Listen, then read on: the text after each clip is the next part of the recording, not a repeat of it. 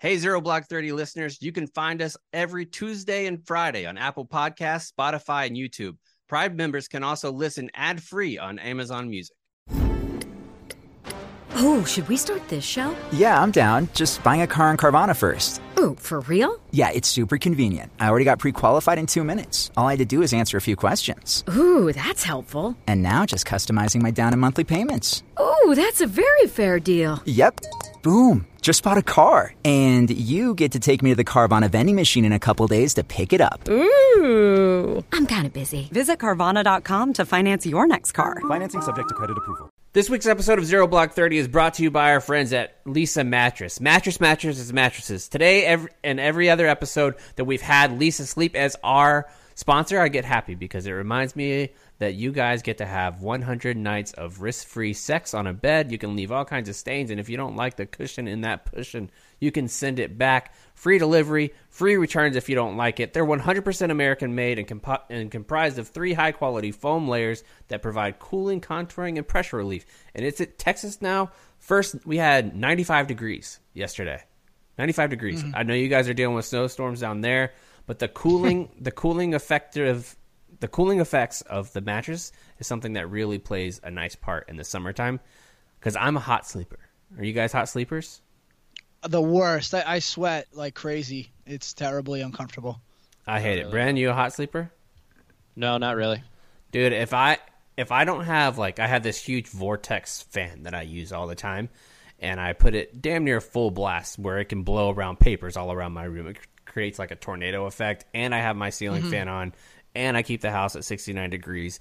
And I still, before I had the Leesa mattress, would wake up with like wet sheets. Not because I piss myself or anything, but just because I sweat so much. My wife and kids like to joke that my body's like a furnace. Like even down here or when I go up there, I don't bring a big jacket when it's snowing. I just wear like a sweatshirt, and I'm not even from like the cold area. Leesa mattress helps with the cooling because they have like a nice little gel insert that goes in there. There's 10,000 5-star reviews for customers. You can trust this mattress is the right pick. Go to leesa.com/barstool to receive $100 off today for every single stoolie out there. We are in the studio together. We're dealing with some technical difficulties, but I feel like we've got it figured out now. Unlike the big news of the week, that this is 15 years that we've been at war with Iraq, we have somebody who was on the ground, on a tank, as a commander, coming later on in the episode. That's going to be Matt Ufford.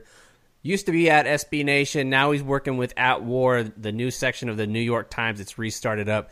That is a great section of the New York Times. Even if you don't like the politics of what the Times normally does, the At War section skips a lot of that and just gives veteran perspectives on a lot of issues.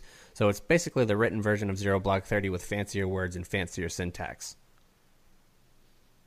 That was a mouthful. That was. But yeah, Matt was great, and hopefully everyone will read the article he wrote in the Times this week to go along with his interview. He had a very interesting firsthand account of those first few days of the Iraq War, and I think, chaps, the biggest thing to think about is, and we were talking about this a little yesterday, is 15 years is a long, long time. We have never been in any sort of conflict that long. The Iraq War has its driver's permit.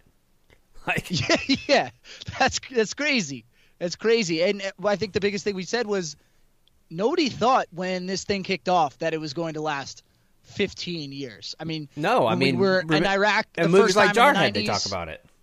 Yeah. I mean, Storming Norman Schwarzkopf goes in 96 hours. Bingo, bango, we're all done. I think everyone kind of thought it was going to be very similar to that, not much longer. No one in their right mind would have predicted 15 years. Yeah, and our biggest mistake, I think, looking back foreign policy-wise, if we can go back and have a little hindsight 2020, besides like not even going in and doing a regime change, but I think a lot of that is rose-colored glasses as well, because Saddam was using chemical weapons on his own people, like he was, and I think that's a justifiable reason to go in and take somebody out if you have that as absolute proof, and they did have that. They had that as proof. I think that was a good enough reason to take Saddam out. I think if I could go back 2020 reaction and do anything different, the moment that we captured Saddam Hussein, it should have been pack him up, boys, that's it. Right. But now, what year did he get captured? Do you remember? I think it was 2006. You look it up, No. Brent? It wasn't 2006 because I was I was still in school, so I think it was 04 or 05. I apologize for not remembering that specifically, but it certainly wasn't 06. It was a little bit before that. But I think you're right. I think that was one of the clear reasons why we were there. And the other reasons why we were there, there's some ambiguity around it there. And 2003. Yeah. Yeah. 13 December 2003, Operation Red Dawn. Yeah. So, I mean, that was – if we'd have done that, we'd have only been there for a couple months. And Schwarzkopf would have been correct. Right. No, you're right. What I was saying was that, that was the clear reason, whereas some of the other reasons, depending on who you ask, you'll get a few different responses. But there's the Saddam Hussein one was the only one I think that we could all agree upon. So, and I think the other challenge is that we've been through multiple leaders at the top of the food chain there with the commander-in-chief, and I think that makes things more difficult too when you're dealing with a foreign conflict. Because how are you supposed to just you can't just accept, I think, what the previous president was doing and not want to put your own stamp on it. I think that's kind of what has happened, though. Like, if you look at the policies of what we've done in Iraq and Afghanistan, when President Obama was elected, he was supposed to have this radically different foreign policy record where he was going to close Guantanamo Bay. He ran on a platform of pulling out of Iraq, focusing on Afghanistan and destroying Taliban and terror cells that happened within Afghanistan. But none of that really happened. I mean, he basically governed like a moderate for the first term of his election, or his first term as president, and that kind of continued. And we saw, and I wrote about it in the blog that I posted on 15 years, that we saw surges, we saw declines in the amount of soldiers and Marines and airmen and sailors that were there, up and down and up and down. It's basically been the same idea because we have no idea what we're doing, and I think that is because we have no defined objective right now. Right. And I think that's the huge issue, that there's no objective. I mean, whenever you're a football player and you go out, the objective is to score a touchdown. In World War II, we had a clear, decisive objective: defeat the Japanese, defeat the Germans, bring down Hitler, and bring down the Imperial Japan. Those were the objectives. Now, what is even the objectives? Nobody can even tell you what the objective is. To, like, secure Iraq? Like, that's not an obtainable thing. You ask soldiers, sailors, airmen, and Marines on the ground what their mission is. Most have no fucking clue, and that's a problem at the top, and it's been a problem at the top since, really, 2004. You're right. No, you're absolutely right. But I think that's the problem, is no one has come in and set that clear objective and then executed on it. Maybe they've said some things, but they haven't then executed on it. And with all this wavering back and forth, I think you're just creating more problems. The longer it's going, we've been creating more problems for ourselves. Yeah, we definitely have. And I wrote in the last paragraph in the blog that I wrote yesterday, we talked about some of the things that came out. I think some of the good things that come out of the Iraq war, which is a terrible thing to say and a terrible way to go about it, but the humor that is there, like the camaraderie that comes with some of the people that you were there with, is something that lasts a lifetime. I will never forget the haircuts that I got in Iraq, for example. Did you get any haircuts by the Turks there?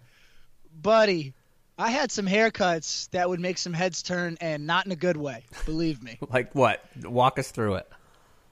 Well, when you go to a barber now and they have multiple tools to work with and multiple attachments on a razor to get the hair different lengths, for instance, if you're trying to have like some sort of fade, well, when there's only like one or two attachments, they have to get creative with like a comb, and they don't really know what they're doing. So basically your fade just is non-existent, and you just have like some hair on top of your head and then just skin, and it just looks horrible. But ultimately, you don't really care because you're not over there to impress anyone. You got a cover on majority of the time. And even if your hair is all jacked up, you know what? Look around the room. There's probably 10 other guys whose hair is just as jacked up, so it doesn't even matter. See, our experiences are drastically different from Iraq haircuts. I was in a place that we didn't have much. Like, we ate MREs, or occasionally we would get a hot meal. But when we would actually go back to Camp Fallujah, you got a good-ass haircut at Camp Fallujah. Like, there was no doubt about it, dude. I mean, probably some of the best haircuts I've ever had. Like, they do the hot lather, they get you a hot towel. they have this little wax that they would use, and they had these huge, almost like Q-tips. They would rub around in this wax into a big ball. They would light that motherfucker on fire and go through like your ears, like with it on fire, and it would take out and singe all of like your extra ear hair. They would do it around your neck, like in your nose. They would get all those hairs out. And then they would do this straight razor fade, and they'd slap the shit out of you with like this crazy Middle Eastern oil. You walked out of there feeling like $1 million, and it cost you like $4. Well, I feel like I've been gypped. I've never even heard of any of these things. And the hot wax in the ears and the nose, especially now when I think about how much I have to if I trim my ear and nose hair, maybe that's a little too much information. I don't know. But that sounds like it's a delight. Oh, it is a delight. I would pay $50 to get that haircut right now. I wouldn't even know like if there's anywhere that would do that in the United States. No, I think that's why it's so shocking. The first time I was sitting back and the dude, because I mean, you're in the middle of a war too, and you're fighting you're fighting, and that they bring out big balls of fire to put near your face. You're like, my friend, I've seen a lot of fire over the last couple of weeks, and it's normally not a good situation to be around. Yeah, I'm getting to know you guys a little bit better, so I can see when Chaps is like thinking a couple steps ahead. He asked you about your haircut, knowing full well that he's had like the best haircuts in his entire life, and he knew that you had terrible ones, so he was like waiting to come over the top with, I get slapped with Middle Eastern oil and get my nose hairs trimmed off. I have awesome haircuts. Your haircuts stink. No, I don't. You think that you got me right, but the best thing that I was going to say is now I wouldn't have that luxury of having my thick ass hair.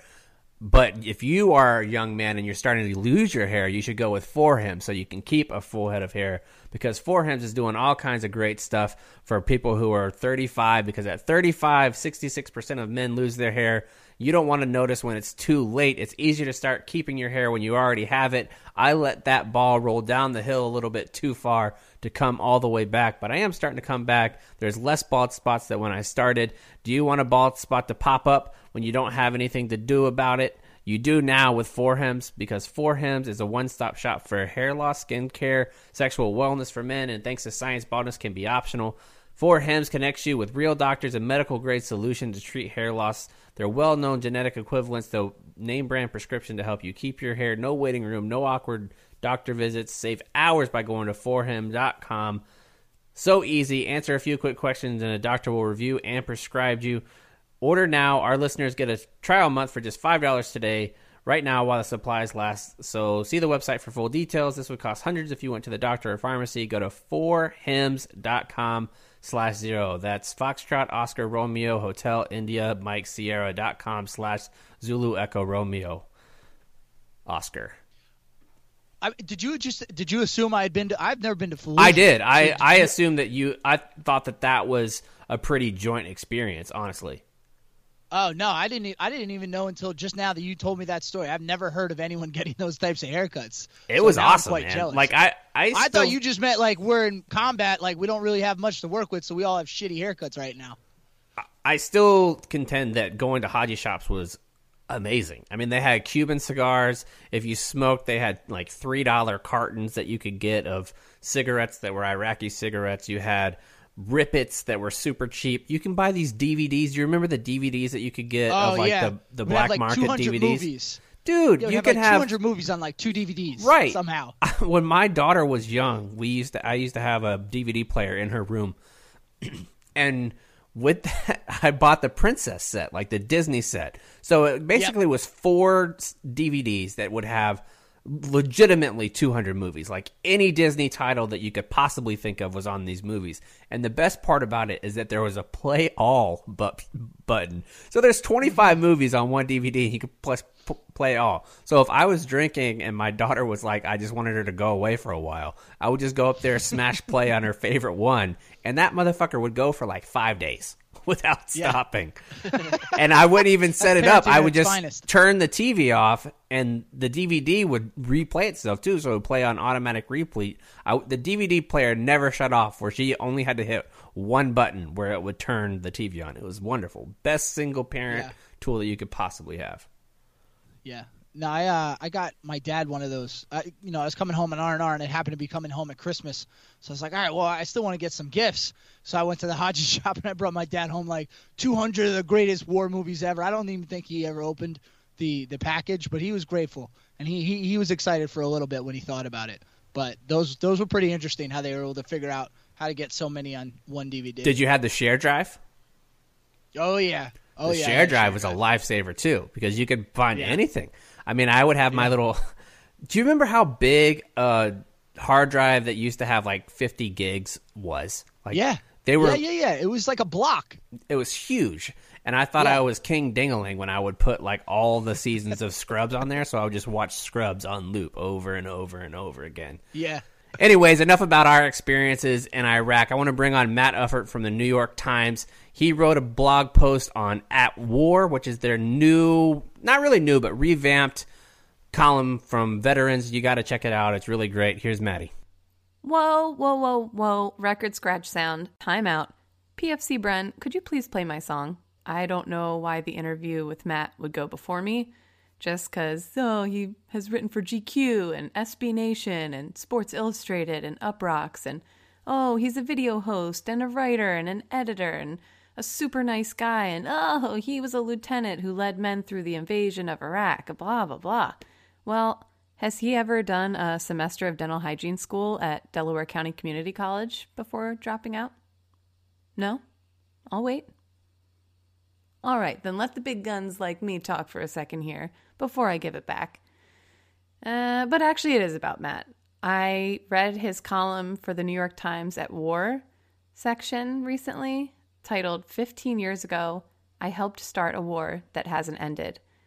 And I thought he expressed so many difficult feelings that a lot of veterans from that time period probably feel in such a beautiful way. And it really made me kind of sent me down a rabbit hole of sorts, I guess, about veteran writers. And at the same time, I saw it was National Poetry Week.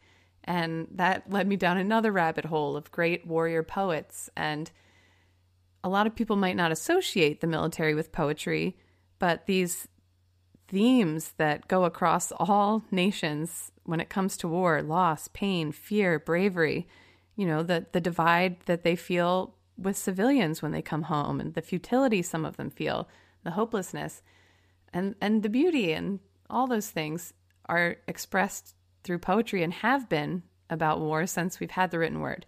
So really quickly, I just wanted to share a poem about the start of the Iraq War, keeping with that theme, by Brian Turner. He was a soldier who served for 7 years, and he deployed to Iraq in 2003. And this poem has just always, ever since I first heard it, has always rolled around in the back of my mind. Ashba. The ghosts of American soldiers wander the streets of Balad by night, unsure of their way home, exhausted. The desert wind blowing trash down the narrow alleys as a voice sounds from the minaret, a soulful call reminding them how alone they are, how lost.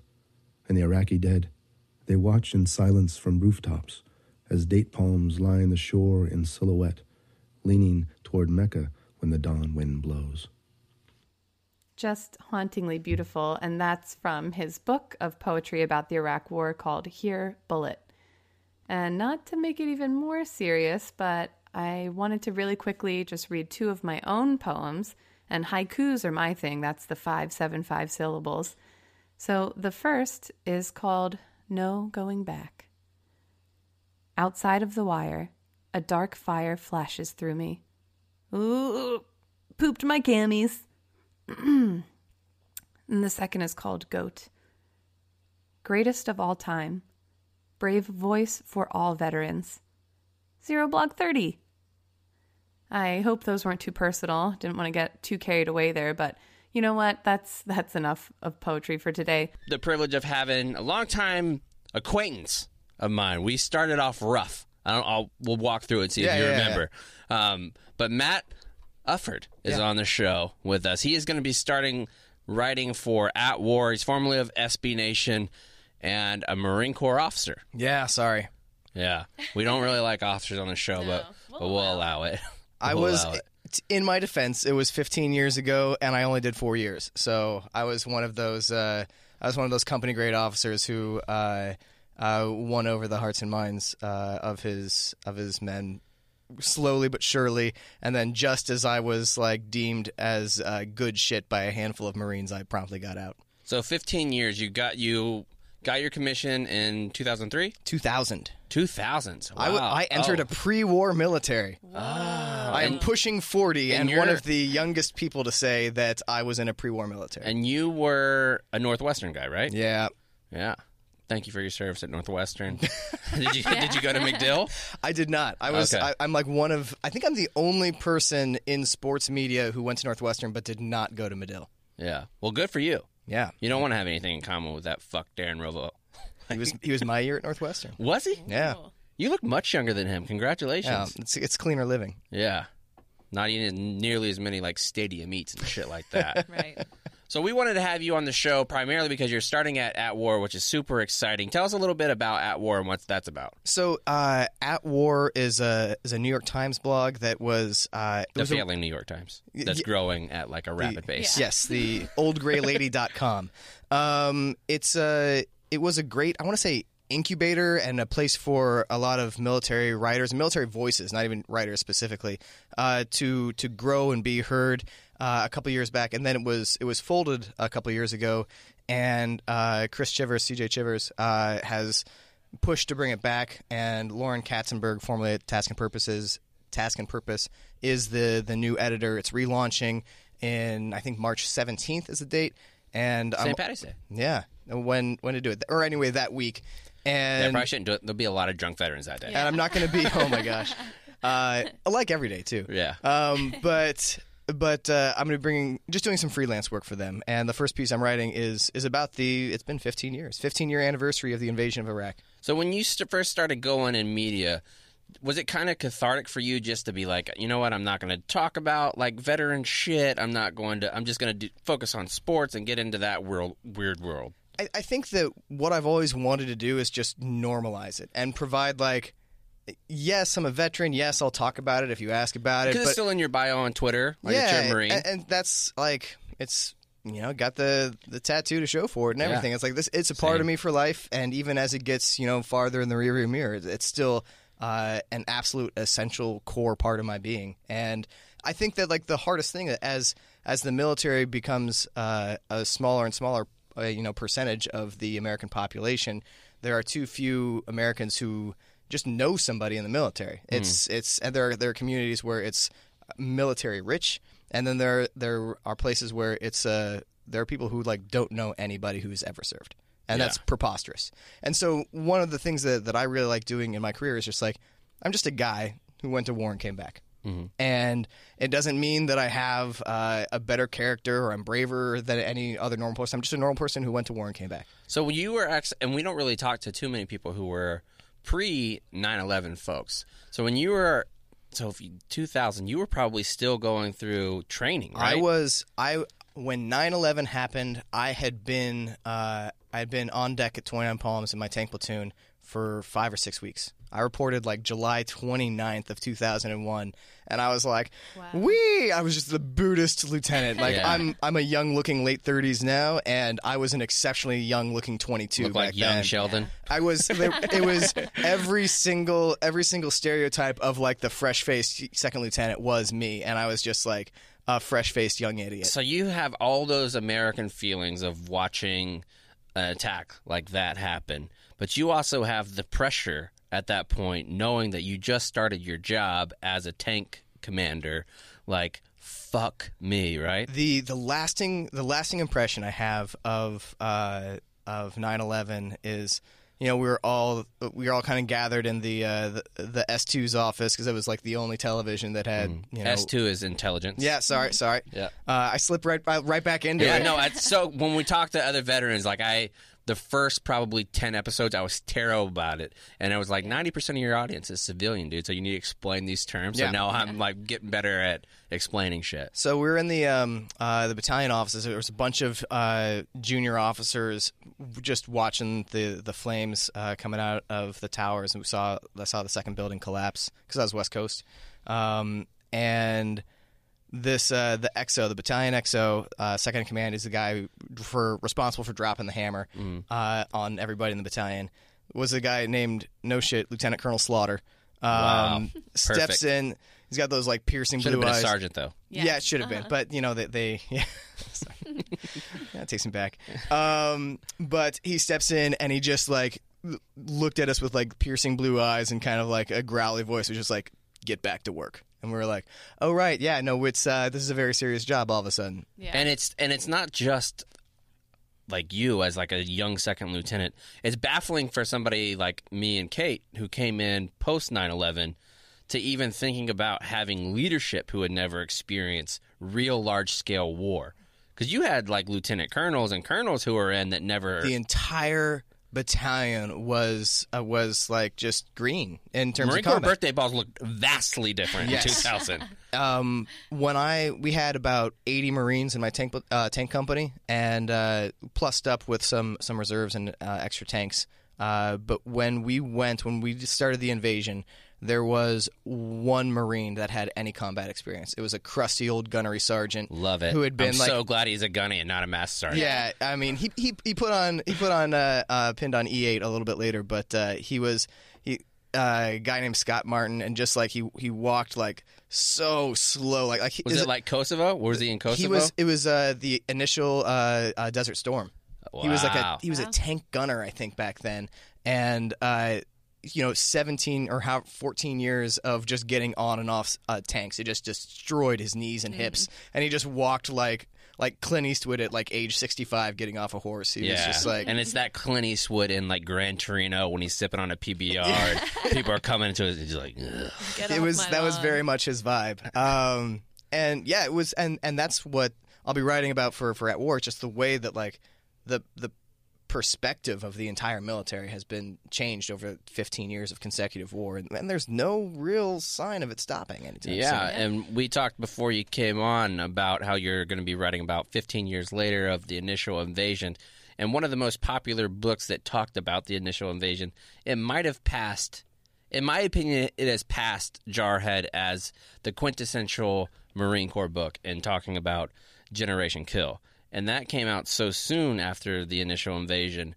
But now, I'm looking forward to your article that you're going to write about it, because it has some time left. And Nathaniel Fick wrote that, and One bullet away. Yeah, so you have his account of it, but even that was years ago. Having the ability to look back and do some introspection for 15 years later should be very interesting. Yeah, it's I don't have the chops to write anything book length. That was when I got out of the Marines, and I was like, I'm going to be a writer, and moved to New York City, and I put down I wrote like half of a book, and I just ran out of steam. I ran out of material. I was like, I just don't have anything more to say about it. I was like mentally just kind of like moving on, but like there's. You look at I think that one of the best books about war ever is Matterhorn, and Carl Marlantes worked on that for 40 years before it finally got published, and friend of the program. Really? Yeah. All right. He is man. That book kept me up at nights. Like, that was harrowing. Yeah, we had one of his platoon mates, Jack Higgins, on the show, and I met Jack in Chicago. I went to a birthday ball in Chicago, and we had him on the show, and then like 2 weeks later, we happened to run into each other in Chicago. He was a Vietnam veteran. He's a captain in the Marine Corps, and it was so cool having an experience like that, because I was obviously 30 years after his services when I joined, and just the hug that we shared, like two different theaters, two completely different Americas at the time, and it was like we have that common respect and bond of what each other went through. It was just a really cool thing, and I think that no one really has that like the Marine Corps has it. Oh yeah. I got to interview. Suck it, Connor, you bitch. Yeah, I got to interview an Iwo Jima vet back in like last fall, and it was awesome. Like, he was in his 90s and still like just. He had a bullet go through his brain on Iwo Jima, and he somehow like still has it all together and is sharp in his 90s.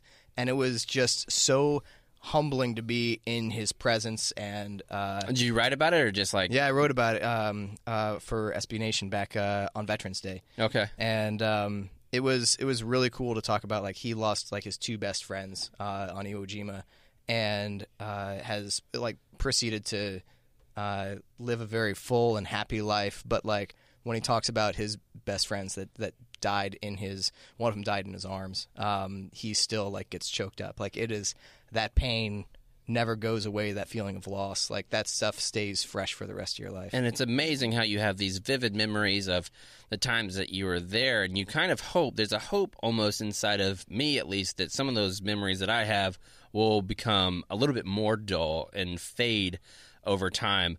But we had an interview, if you're a new listener to Zero Block 30, with Stanley Rubin, who was also in the Battle of Iwo Jima, and his tale of listening to him talk about it, I'll talk about it a little bit right now, just because it was incredible. He signed on. He was in his 90s too. I think he was actually 89, and Connor and I were prepared to interview him, but he was so prepared that he just basically spoke for like an hour and 10 minutes. Whoa. And went through not only Iwo Jima, but Okinawa, Guam, and he just went through the whole, and then he was like, we left Iwo Jima, and then we went and we were fighting again in 3 weeks. And you're just thinking, motherfucker. Yeah. They're doing like they're doing like amphibious landings like every 4 months. Yeah. And it was unbelievable. I think he said his numbers, if I remember correctly, that he lost like 85% of the platoon that he went with. Just, we don't have, in modern war, we don't have that as an example. I can't even fathom it. I can't wrap my head around it at all. It's just something that's an absolute nightmare. And we talked to Stanley about his nightmares, and when I asked him, I was like, do you feel like you struggled with PTSD or anything like that? And he was like, son, I never feel like I had PTSD, but I definitely had like the 1,000-yard stare, difficulty sleeping, and it was just something that they were calling a rose by another name, but it still smells as sweet or as stinky in this case. Yeah. You talked about that now, and being open about mental health treatment, I think, is very, very important. It's something that we really take seriously here on Zero Block 30. You just started going to treatment for PTSD. Yeah. And I want to make it clear that like I have for so long lived a very, very happy, very normal life. I've got a wife, 2 young kids. Shout out Podfathers. But I wanted to, like, I noticed that I just had these little moments where something like minorly stressful would happen. My son who's like almost 2 is a sweet little boy, would like just turn and like dump over his cereal and like onto the table, and I would be instantly furious, just like and I wouldn't yell, I wouldn't do anything physical, but like the way that like I had like a hair trigger for absolute fury at like the people that I love the most, I was like, maybe this isn't normal. Maybe this is something that like I should work on and get and try to get better at. And I think that's the problem with the perception of PTSD, is because we hear these stories of what happened, and it's not always somebody's running off naked in the woods or wearing their whitey tighties like up a tree. Like, it's your anger mechanism is a little bit sharper. You're drinking too much to cover up these pains and these scars, and people don't realize that. They don't. One of the most common ways to self-medicate for PTSD is marijuana, and it's alcohol. And the one that's abused the most by and large in the military community is certainly alcohol. Yeah. And we don't talk about it enough. It's a common thing that veterans like to drink. I'm guilty of it, because even though I'm up at 7 a.m. every day with the kids, it hits like 10 p.m. And I'm not tired at all. I'm super wakeful at night. Thank you, Marine Corps, for that. Yep. And I just like I have a couple drinks just so that I can like quiet my brain down and get to sleep. And I'm not like irresponsible about it, but it's something like there's not really nights where I'm like, no drinks for me, thanks. Right. Like, and I got to that point too, and I was just drinking entirely too much, because those 1 or 2 glasses, you start off like 1 or 2 glasses of wine just to like kind of chill out, and the next thing you know, like you're looking at, if you have Mint, like the app Mint, it's like uncommon use of alcohol. You're like, thanks. All right. Yeah. And then you're when like, Mint's giving you heads up, like, buddy. And then you're like, I need to delete Mint. Yeah. Fuck you, Mint. So good. I took finance for Marines, you bitch. That's how I got promoted to corporal so fast. I was up on my MCIs. So it's a common struggle, but you go through treatment through Headstrong, right? Yeah, Headstrong is a program that started in New York City. I think they've expanded to 20 cities now. And what I love about it, I'm someone who just sucks at paperwork. Like, if you hand me a form, if it's more than like my name and social security number, I'm like, fuck it, I'm out. Like, and that's I can't, the Marine in you too. I can't. Well, we had admin Marines. Yeah. Like, if I had a question, I'd go to the ADJ or like the O1s. And you knew it wouldn't be simple, you know? Yeah. Like, you're like, oh no, it sounds like I can just go in and get help, but if I go, I know it's going to be, and then they won't be able to find this, and it's going to I'm going to wish I had never gone in the first place. Like, and there's just something that about the VA that I was just like, I don't think that I'm if you're not suffering from depression, it will get deeper the moment you walk into exactly. most VAs. So Headstrong is like, you go to their website, you fill out a very short form, like it's like your name and email, and then they send you somebody emails you very quickly. You do a 30-minute phone call as they ask you questions like, what do you want to work on? Like what's the one thing you want to improve the most? And have you had suicidal thoughts? Do you have access to, or they don't ask about, but just like very normal questions that you would ask. Right. And I found just in the intake, they were super professional about it, saying, Matt, thank you for your time. And there was the professional approach to it where, and this is something you really only get outside of normal human interaction. Like you step into a professional's office and there is a way that they listen and they thank you for sharing what you have to say, but they don't offer you any sympathy. There's no thanks for your service. It's just like they listen to you, straight up listen, and there's like, you don't realize how much of interactions with just civilians when you talk about your service. This is true of me. I assume it's true of a lot or most veterans. You take the other person's thoughts and feelings into respect, whether you're giving them the most details possible or whether you're being cagey about your experience.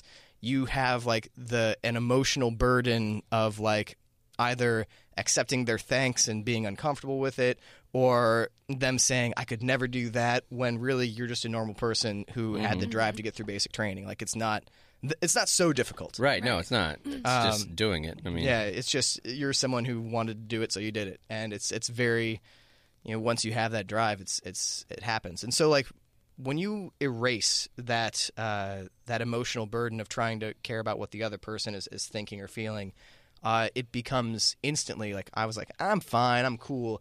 And like 20 minutes into just the intake interview over the phone, I was like holding back tears and being like, yeah, I have a doctor named Dr. Willis. She's a neuropsychologist that I go see in San Antonio. Shout out to Dr. Willis, Pam, I love you.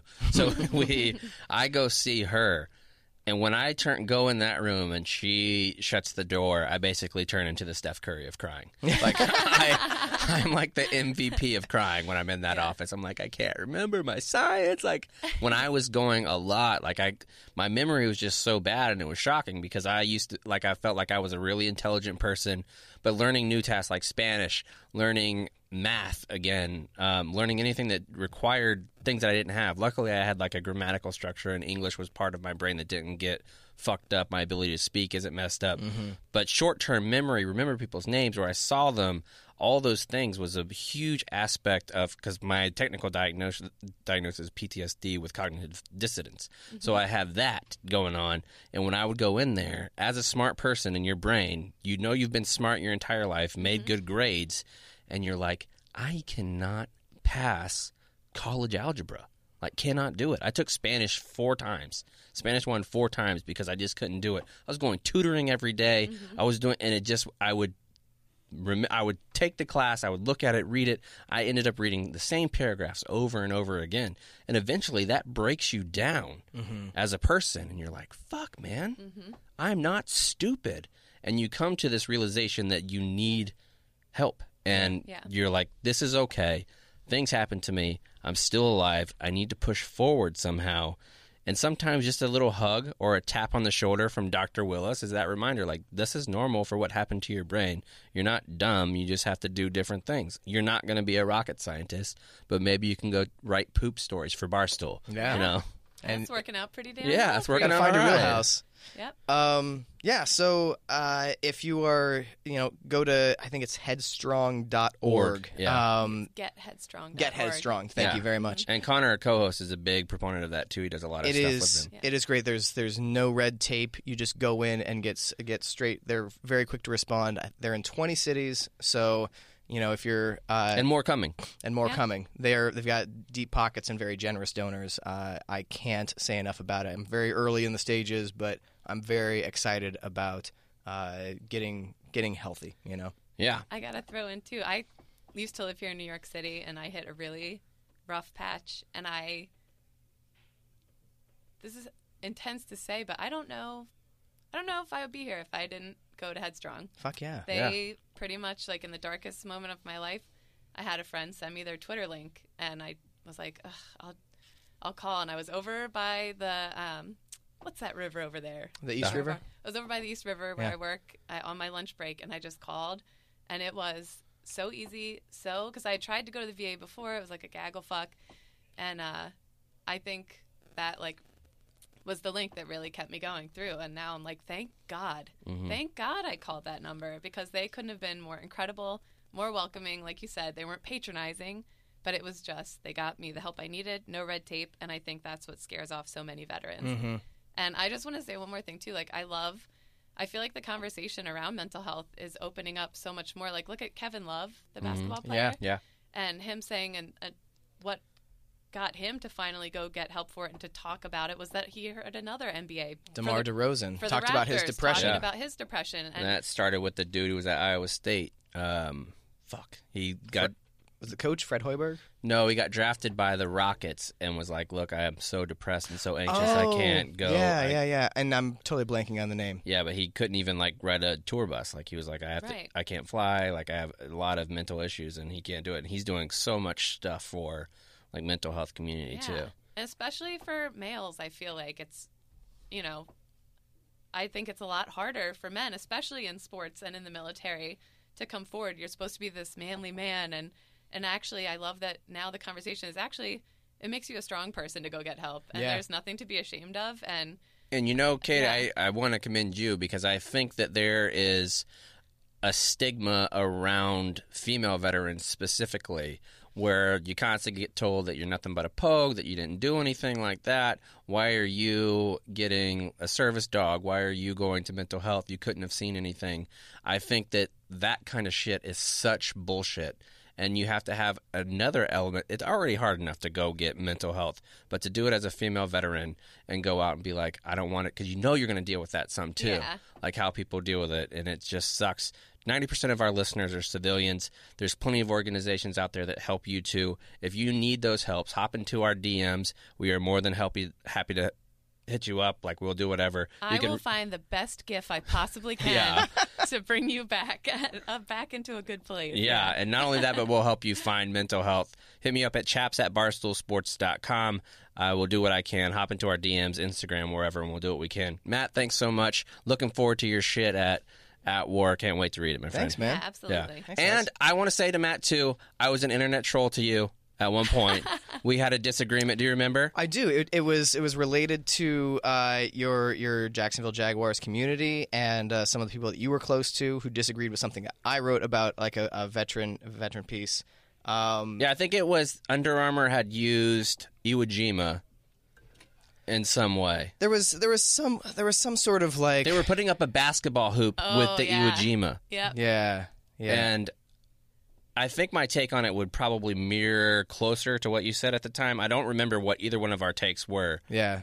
So this is a really good conversation. But Matt, they were both hot, yeah. But so I know that you're trying to get me off. Wrong words choice. Hello. Whoops. Hello. I know that we're trying to wrap this up, but I just want to say that one of those things that I found enlightening about that is it reminded me that I don't speak for all veterans, and nobody does. Right. And that the most important thing that we can do as a veteran community is be inclusive of all other veterans and not worry about, like, oh, hey, you were in this service or that service, or you were in the shit, or you weren't in the shit enough, or you were a pogue, or like any of those things that are divisive in any way. Like, we all all the veterans took a part on the mantle to serve, and we should all like at least appreciate that for each other. We're gonna have differing viewpoints on things, but we see that so much where in op-eds we're like, I was a veteran and I'm for gun control. I'm a veteran and I'm against gun control, and it's just like, well, great that you're a veteran, but like let's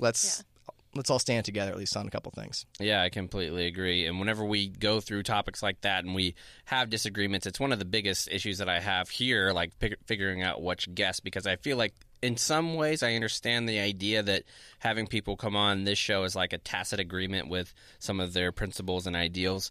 But I think I'm going to move away from that and let the full spectrum come out, because some veterans are just butt fucking crazy. Yeah. Like they just are. They're intense. They love war. They love every single aspect of it. You have that as well. Yeah. And then you have guys like me, guys like you, I assume, and Kate, who are like, let's be a little more thoughtful before we start dropping bombs. Yeah.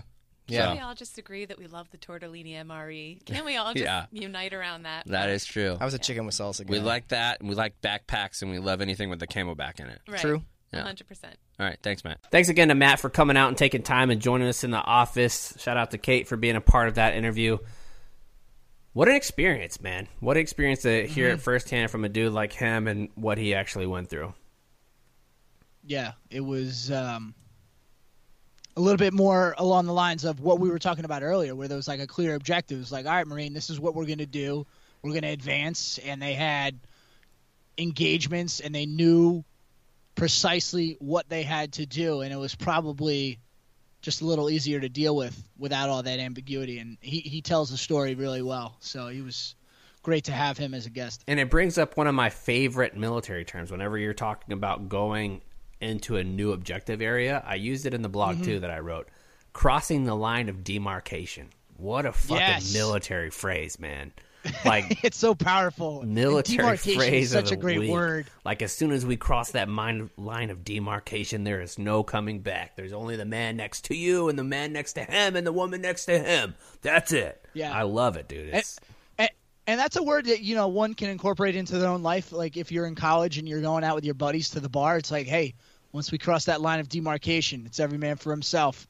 I'm going to start using it when my family goes to Chick-fil-A. Like if we don't cross the line of demarcation in 10 minutes, everybody's eating peanut butter and jellies. Yeah, definitely need to incorporate that. I like it. Yeah, so we want to have a little badass of the week this week. Each one of you who served in Iraq in any capacity, we want to salute you. We appreciate your service.